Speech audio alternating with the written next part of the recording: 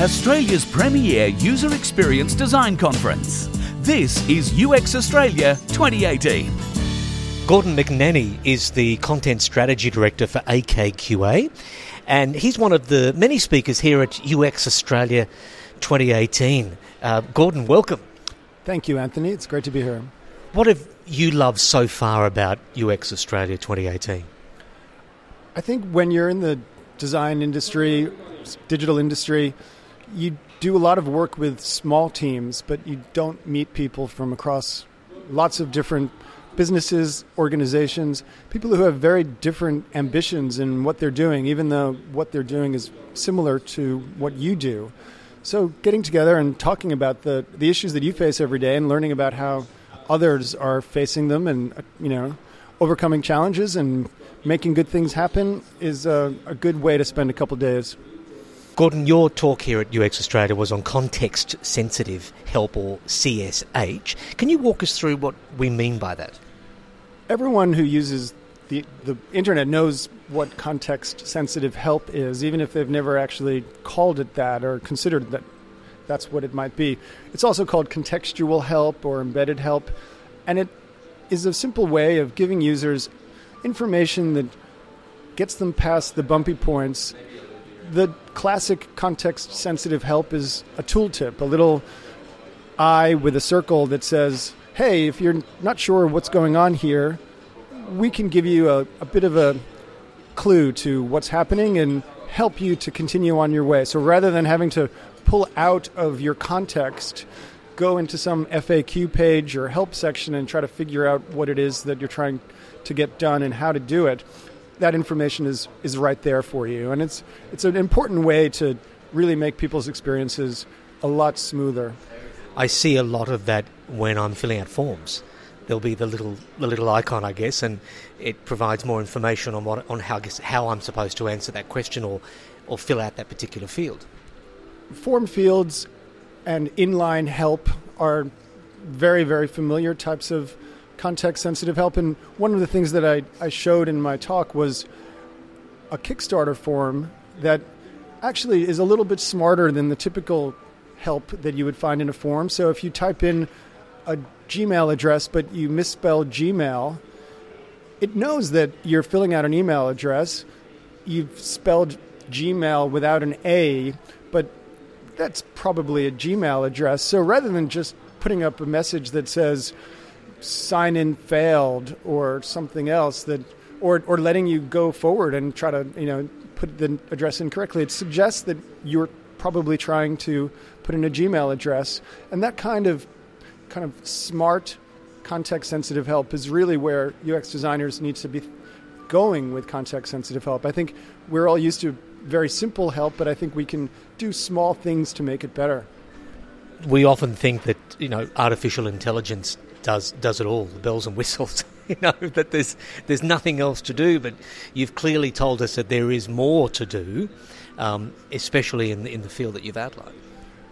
Artificial intelligence is a very useful way of giving people information they need when they need it. And I think the wave of Siris and Alexas is going to raise the bar on the quality of artificial intelligence and make brands that are dipping their toes in it really obligated to make the experience as good as what much bigger brands are doing, which is a hard question to ask. And I think it's as important for brands to consider ways that humans can be involved too. Artificial intelligence is useful, but it makes sense to make your online chat context sensitive. Some brands, for example, will know that when someone is in a high value shopping cart experience, let's say you're buying a laptop, that their contact center can be alerted to that because it's a high consideration purchase. It's one where if you were in a shop, you would expect to be able to ask questions and get more information than what you might find just looking at a display. And we should be thinking about how we can bring that human intelligence in too, because I think we all know that artificial intelligence has its limits, and the Turing test of is it a human is getting better, and Google is doing its best, and Apple and Amazon, but I read an article recently that said that Siri is the new Clippy. And I don't know if you remember Clippy, but from the old Microsoft Office days when Clippy would pop up and say, "It looks like you're writing a letter. Can I help?" And all you wanted to do was throw your Windows laptop out the window because Clippy was not going to go away and you couldn't make it go away. And, Siri can do that sometimes too, or Alexa.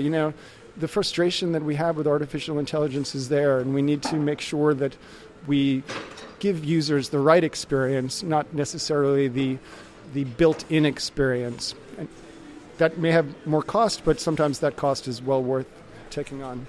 It reminds me of a story I heard recently where, restaurants now are using a platform where you call, though you're talking to someone to make a reservation, but it's all automated. And it talks about what time and how many people and where you want to be seated, and it's as though you're talking to someone who is in fact there on the phone at that time. Yeah, I think we saw today in one of the talks someone showing the video that was recently presented at a big Google conference where you can have an agent call a hair salon and book an appointment for you, and the person on the other end of the phone may not even know that it's a machine doing it, and there are ethical questions about that, and that the talk was on the ethics of user experience design and whether we need to be sure that users have the same information that the organizations have when they're interacting with the machines. So it's a good question, but when you can take the human cost out and give people a really good experience, you have a long-term investment that's going to pay off very, very well. So organizations are going to constantly look at ways they can make that work well. And in the area of context-sensitive help or CSH, is there much... You say that more needs to be done and perhaps more investment. Is every country focused on this, or sort of are you at the forefront of much of that research at this point? I would never say that I'm at the forefront of this. I learned a lot about context-sensitive help just putting together my presentation, and I think we all have experiences with it, so we all know it just from our own experience as users, not necessarily just as user experience people. But I think that the organizations that tend to do it best are those that have very large teams and are focused on making the product, the digital product, as good as it can be. When we are creating products for organizations where the product may be a supermarket or the product may be a banking experience and not something like eBay or Amazon or even Wikipedia, where the product is the digital asset itself, there isn't as much focus on getting those details right. But when you do use a site like eBay, you'll see how much thought has gone into making that experience as frictionless as possible. And a lot of that is context-sensitive help. And I gave an example in my talk about when you look for help when something hasn't arrived on eBay, it doesn't just tell you what the process is. It knows that probably something hasn't arrived. It knows that you've purchased some things recently, and it shows you the items that you've purchased recently. So if you do need to report an item that has not arrived, it's right there for you. You don't have to go out of the help page, but context-sensitive help is bringing the personalization into the help experience, and that's probably where the personalized experience is going to be most valuable. It must be exciting to be working in this field, bringing sort of a human element back into what I guess up until now or in recent years has been a real focus on the technology side, getting that right. And we're hearing that a lot. There's a kind of a theme throughout much of this this conference, which is about that human side of the element. Do you think has that been a natural progression? Do you think that we've naturally got here, or we've been forced to get here because of where we've come from? As someone whose specialty is content, I don't feel as if I've ever left the human side. I feel like I've always thought of technology in the work that I do as a way of achieving human goals. And I think maybe there's a greater focus on embodying the human-centric experience into the digital design in a way that maybe wasn't as prominent in the past. But I think it's always been there. And I know when I still write a lot of digital content, and my goal is always to make sure that whoever will be reading it will feel as if there's a human on the other side of that website who's there to be helpful and who's got the information that they need. We're always, every transaction interaction that we make is a human transaction and interaction. So I think that the digital is just one more channel of many, and it's where everything has arrived, but it hasn't changed the essential humanness of all human interaction. And Gordon, in the UX space, what excites you about the next, say, 5 years?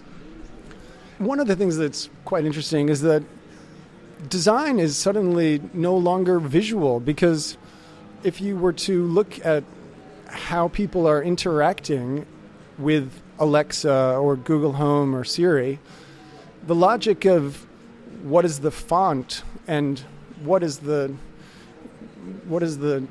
Pantone color is no longer there. Now it's about a conversation that happens between you and the machine. So as a content person, a word person, I suddenly realized that now the words are all you get, and you get maybe a bit of tone and maybe some music in the background, but it's going to be a transformational change if we do stop looking at screens as much as we have been.